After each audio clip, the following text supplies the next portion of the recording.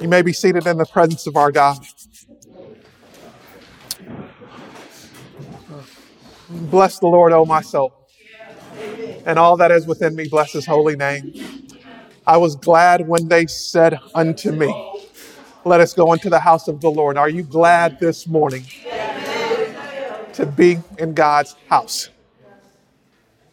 I want to take a look at this morning the last recorded words in Scripture by a man named David. David, as we all know, was this man after God's own heart. A man who authored many of your favorite songs.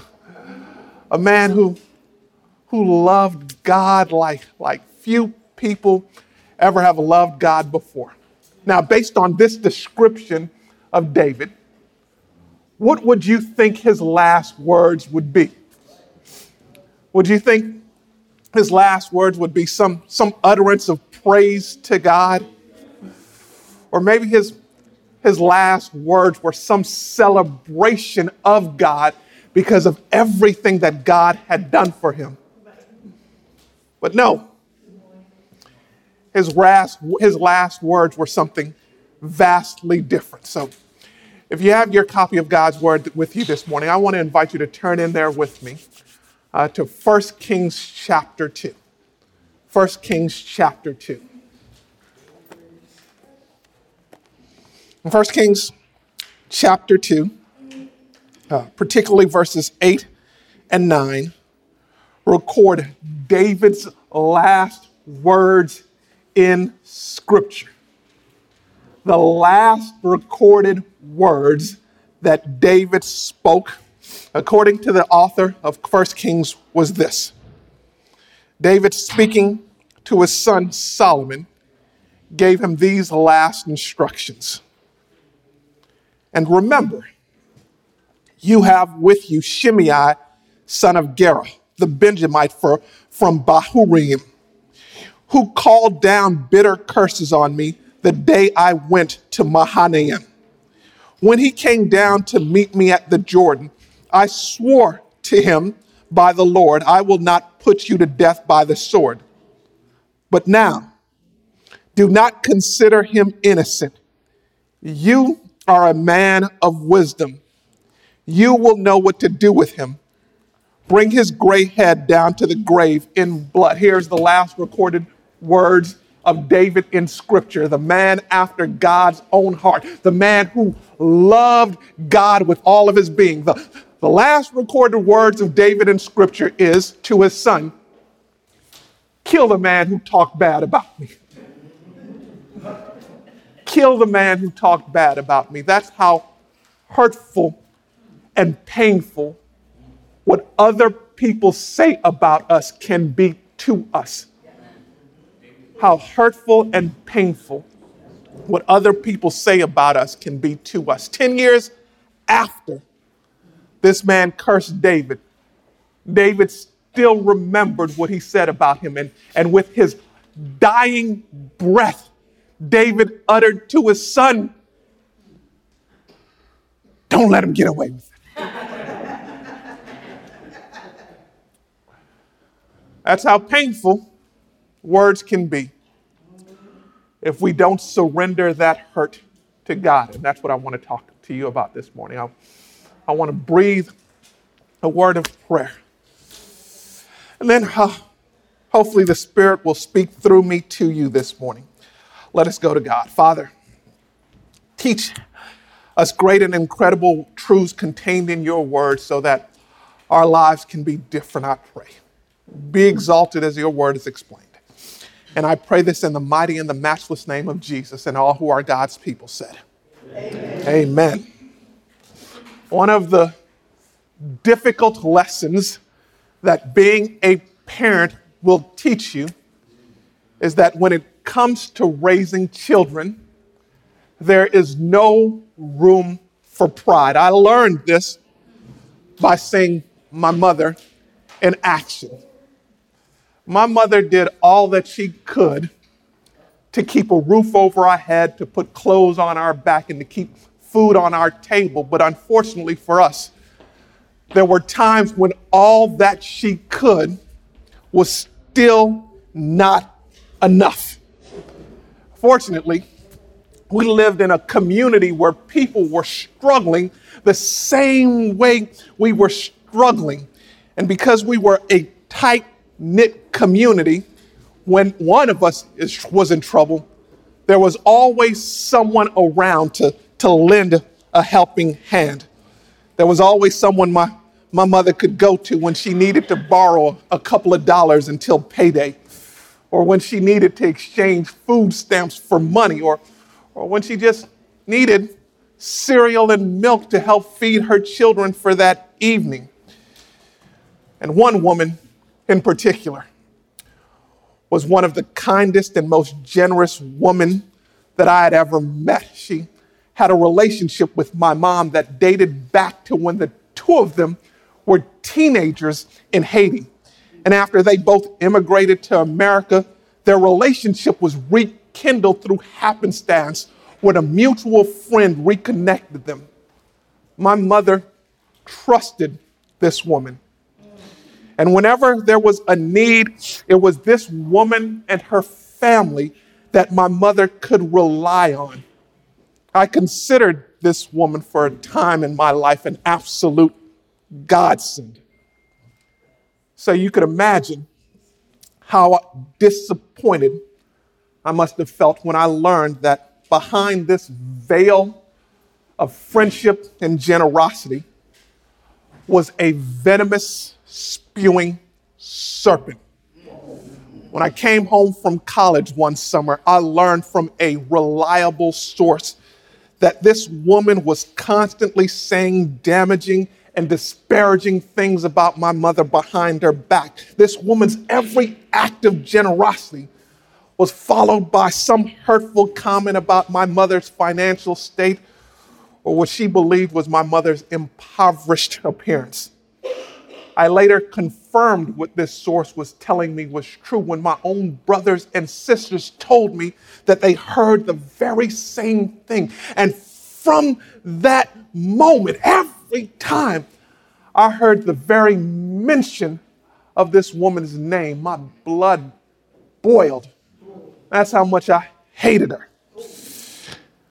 One of the last times this woman's name came up was one of the last conversations that I had with my mother while she was still lucid, before she succumbed to Alzheimer's and before she ultimately died. She called to tell me that this woman had fallen on hard times. Her husband had gotten very, very ill, and one of her children had died unexpectedly, and she had no money to bury her child. Now, Chris, when I heard this, the first thing that came to mind was, look at God. Won't he do it? Yes, he will. But my mother didn't call me that day so we could both revel in this woman's misfortune. My mother called me that day so that she could implore me and all of her children to make a very generous donation to help this woman bury her child. And I refused. I told my mother what I had heard. And not only did my mother confirm that this woman was talking behind her back, she said this woman would frequently talk to her face. But the reason why my mother was never bothered by what this woman said about her was because she had a theological understanding of the power of people's words. Her understanding of people's words was this: what other people said about you didn't matter. Only what God says about you matters. And this is the lesson that I want to share with all of you this morning. People's words should not have any power any control, any sway over us, because people's words do not have power. Only God's words do. 1 Kings chapter 2 marks the end of an era and the beginning of a new era. Verses 10 and 11 of 1 Kings chapter 2 is the death announcement of Israel's greatest king, a man named David. After this, David exits stage left, and the story of his rise and reign as king is complete. Enter a new leading man who will take center stage for the next 11 chapters. This leading man is David's son, Solomon, and he will play the lead actor in the drama that is the story of Israel's monarchy. Now, Israel's past and Israel's future share the stage together in the beginning of 1 Kings chapter 2, as David prepares his son for his role as king. Verses 1 and 9 is the last recorded words of David in Scripture. These words come in the form of a speech that David gives to his son in order to advise his son on how to assure himself he has a successful reign. And just like David's life at times was filled with ups and downs, filled with good and bad, David's speech to his son is filled with good and bad counsel. First, the good. Though Solomon was a man who was already known for his political shrewdness and human wisdom, David knows that Solomon's success will never be dependent on what he could do. Success in life is never dependent on what you and I can do. Success in life is always dependent on God's favor. And though God's favor cannot be secured by means of obedience, David knows that there is a connection between God's favor and obedience. God's continued favor in life requires your obedience. So David advises his son Solomon, as a matter of first priority, do what God tells you to do. And this is so important to David that 3 times in 3 different ways, David tells his son Solomon in verse 3, obey God. He tells Solomon, observe, walk, and keep God's commandments, because there can be no success in life if Solomon or you and I don't obey God. The old saints used to put it this way: if you take care of God's business, obey, God will take care of your business, ensure your success in life.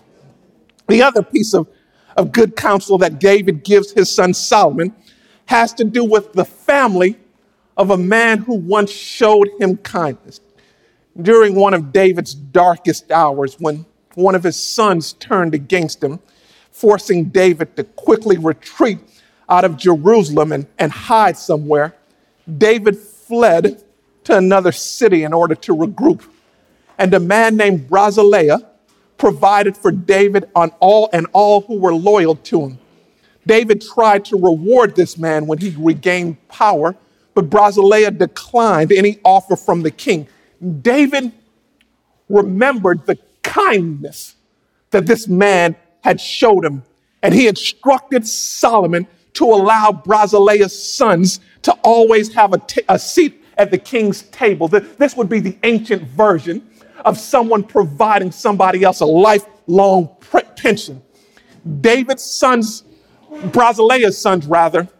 would always be provided for by the new king. Caring for others was one of David's strengths. And though relationships are never transactional, what you do for other people, what other people do for you, there should never be an expectation that you or that other person will return that kindness in kind.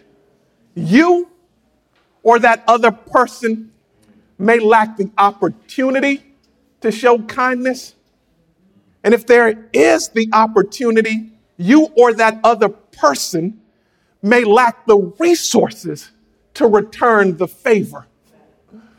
But if someone has ever done something good for you, if you have ever done something kind to somebody else, and there is an opportunity and the resources are available, you at the very least should show that person how grateful you are for what they did for you. It is the epitome of ungratefulness. And it is downright shameful if you have the opportunity and the resources and you don't remember what somebody else has done for you. That's the good. Now the bad. David has just counseled his son Solomon to obey God. And David has just instructed his son Solomon to show kindness to a family who showed kindness to him. Both very good. But right alongside David's wise and godly counsel, David instructs his son to carry out 2 mafia hits. The first is of a man named Joab. Joab was commander of David's army and a man who was fiercely loyal to David. Joab was also uncontrollable and unpredictable. David points out that on 2 separate occasions, Joab killed his rivals as a means of exacting revenge, and David did nothing about it. David was aware that Joab could at times be an asset. But David was also aware that because of Joab's uncontrollable nature, that he could be a political liability. So he instructs his son Solomon to make sure that Joab dies of unnatural causes so that Joab doesn't interfere with his reign as king. The first hit that David orders is political. The second hit that David orders is personal. Verse 8 is the ending of a story that began almost a decade earlier. And it's one of the ugliest episodes in David's controversial history. David had a son named Absalom who seized control of the throne during a well-orchestrated coup. To save his life and the lives of those loyal to him, David had to flee from Jerusalem. That walk out of Jerusalem was a walk of shame like no other, with the once powerful king running like a dog with his tail caught between his legs. And in his weakened state, a man named Shimei started cursing and hurling stones at David. And Shimei knew just enough about David that he could target his words to where David was the most vulnerable. Shimei called David a man of blood, insinuating that David only became king because he ruthlessly betrayed and murdered his enemies on his way to the throne, even though we know that it was God who hand-selected David as Saul's successor. Then Shimei went really, really low when he said that God was finally repaying David for all the evil that David had done. And more so than anything else, David feared that God would do to him as he had done to Saul, take away his spirit from him. David even prayed in Psalm 51, "Do not cast me from your presence or take your spirit from me."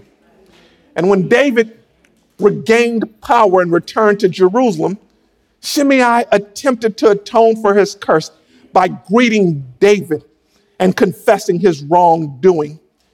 And on that day, David, like a shrewd lawyer, promised that he would not kill Shimei. David said, I will not kill you. Notice the pronoun. I will not kill you.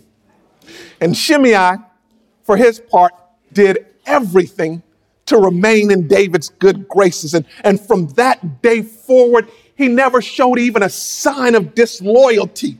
He even supported Solomon when Solomon became king. But David held on to the word that Shimei spoke to him 10 years earlier. And the memory of what Shimei said continued to burn a hole in David's heart. David was still haunted by those hurtful words. And David was still pained by what Shimei said. So much so that the last recorded words of David in Scripture is not David praising God because God brought him from the fields of a shepherd to the palace of a king.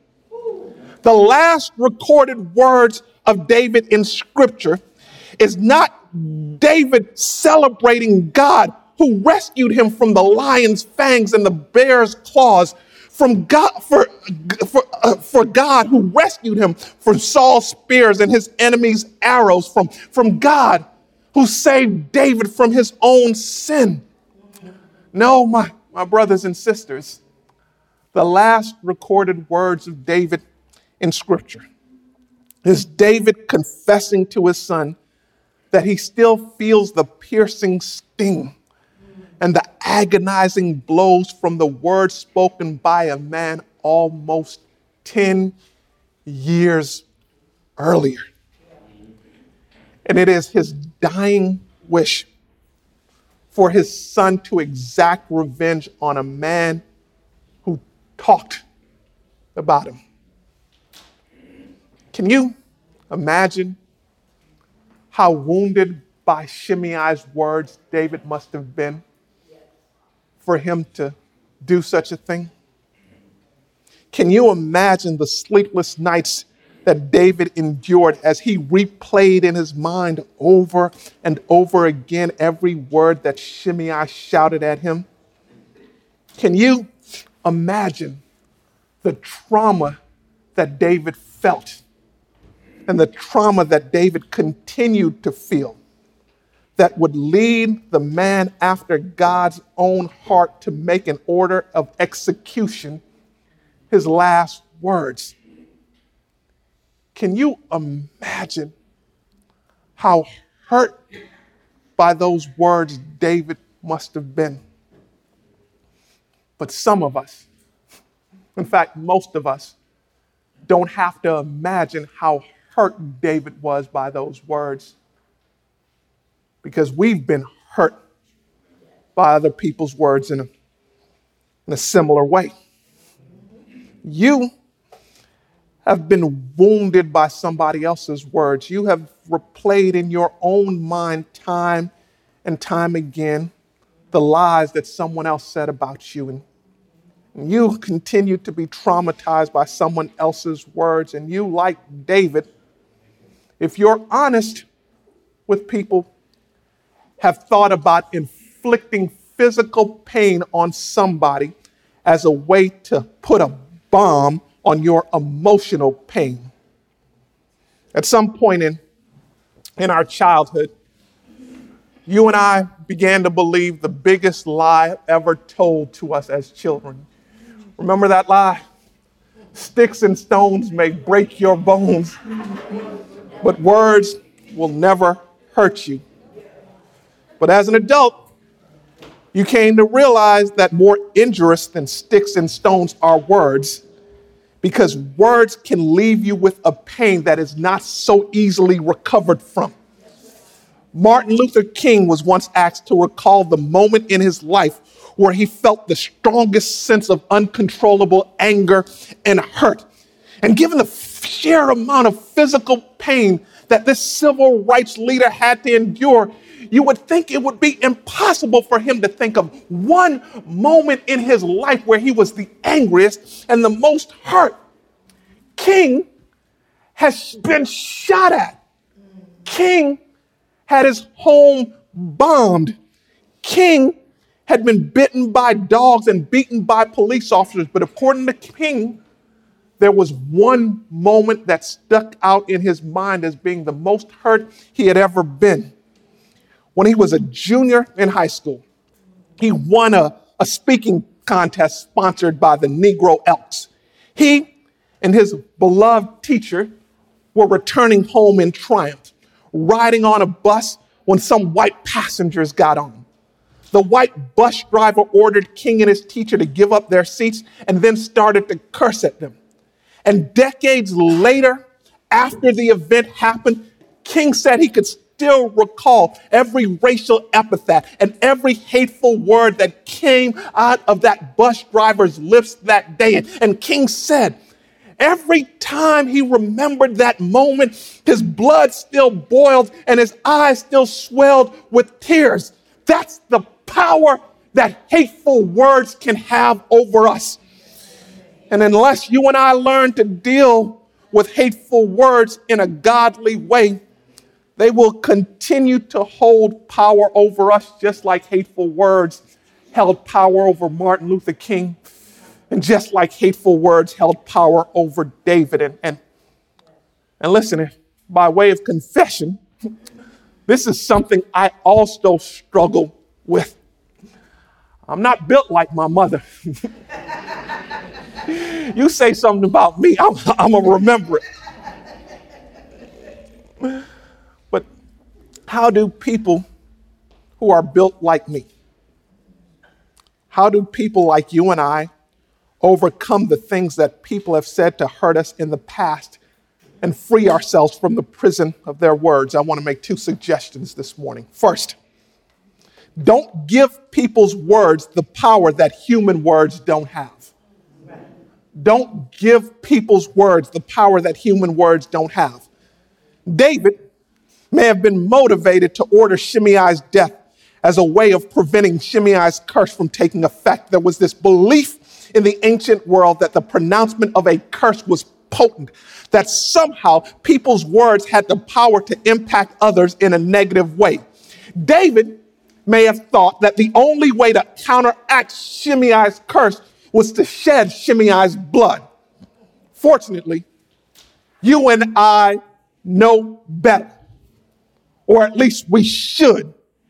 We should know that there is no magic in someone else's mouth, that there is no power in anybody's words. We don't become what people say we are. We don't rise and fall based on what people think about us. We don't lose what people say we should lose, and we don't gain what people say we should gain. We are not injured by other people's hurtful words, nor is anyone around us ever impacted by what people say about them. People cannot speak life into you, and people cannot pronounce death over you. But what we do is we respond to people's words as if people's words are more powerful and influential than they all really are. Some of us respond to people's words as if people's words are the most powerful weapon in the world. Yet in reality, there is nothing that impacts you less than people's words. There is nothing that impacts your life less than people's words. Back in the day, before black being beautiful was such a thing, back in the day when being light-skinned was the thing and not a crime like it is now. Some of y'all will get that when you get home. I was in school and someone said about me, "You black as tar." That hurt me to my core. I went home crying. And I walked in the door, and my mom saw that I was noticeably shaken. So she sat me down and said, "What happened?" And I told her the entire truth. Somebody talked about me. But apparently she didn't understand the reason why I was in such pain. She asked me, "Did they hit you afterwards?" I said, "No. They just talked about me." Wait. Then they kicked you? No. They just talked about you. Then they took your lunch from you? No. They just talked about me. At the time, I was too young to understand what she was doing, so I didn't get the point. But I want to make sure that you do. That what people say about you don't have the force of a punch. What people say about you don't have the power of a kick.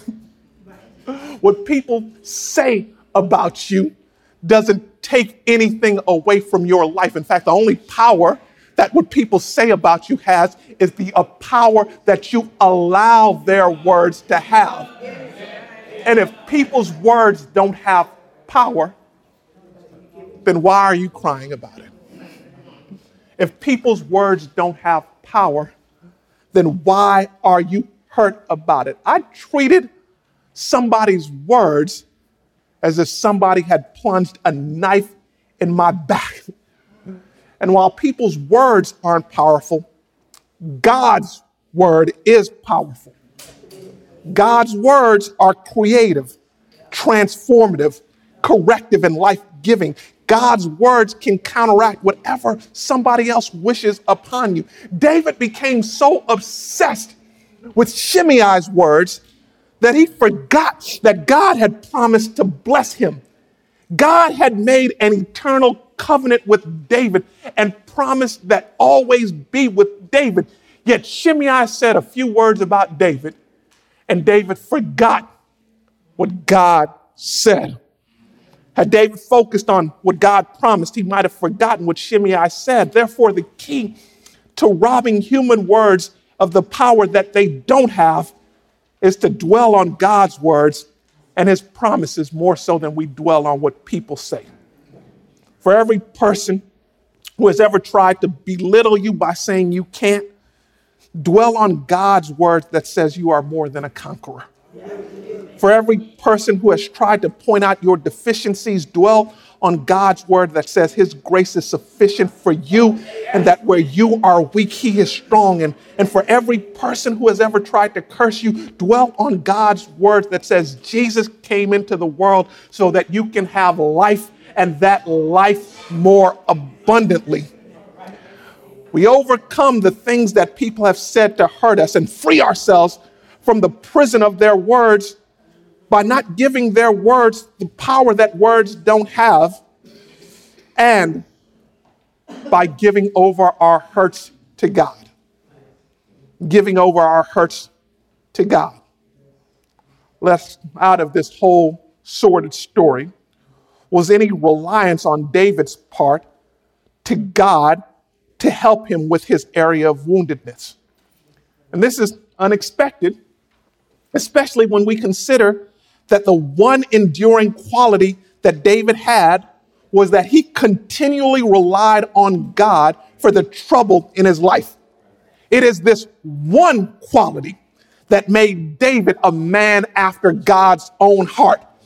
Throughout his history, whenever David got in trouble, David turned to God. When Saul threatened David's life, David went to God with his fear and penned Psalm 71. I cry out to God Most High, to God who vindicates me. When he was on the run from his son Absalom, David went to God with his trouble and penned Psalm 3. But you, O Lord, are a shield around me, my glory, the one who lifts my head high. When the Philistines seized David in Gath, David went to God with his anxiety and penned Psalm 56. In God I trust, and I'm not afraid. What can mere mortals do to me? And when David committed adultery with a woman named Bathsheba, David went to God with his sin and penned Psalm 51. Have mercy on me, O God, according to your unfailing love, according to your compassion, blot out my transgressions. David could trust God with his trouble. David could trust God with his fears. He could trust God with his worries. And David could trust God with his sin. But when it came time for David to trust God with his emotional pain, David could not do it. But if God can be trusted with our trials, if we know to lean on God with our fears, if we can trust God with our sin, then you and I should also be able to trust God with our emotional pain. You can tell God everything that they said about you. You can tell God how what they said about you made you feel. And you can even tell God what you hope he does to them as a result. Just don't try to deal with your emotional pain by yourself. Amen. Take your pain to God. Yes. I could always tell when something was wrong with my mother because she was really, really quiet. She would serve food, sit around the house, and just walk around with this saddened look on her face, and she was quiet all the time. I would sometimes ask her, Mom, what's wrong? But people of that generation didn't believe in talking to kids about their trouble. They believed that there was a separation between grown folks' business and kids' business. But when her sadness became too intense, I would see my mom grab her Bible, go in her bedroom and lock the door, and she would sit in there for hours. And when she finally emerged, a new person came with her. Her face was no longer saddened. She was happy again. One day I asked her, how is it and what happens in that room that when you leave it, you're changed? And she tells me that in that room, I'm talking to Jesus. And can I just advise you, next steps, that when life hems you in on all sides, when trouble surrounds you, when the pain of what people have said about you hangs over you like a cloud, you can go and have a little talk with Jesus. And he will listen to all of your troubles. And he will comfort you with his love. Have a little talk with Jesus. Tell Jesus all of your trials. He will hear your fainted cry. And he will answer by and by.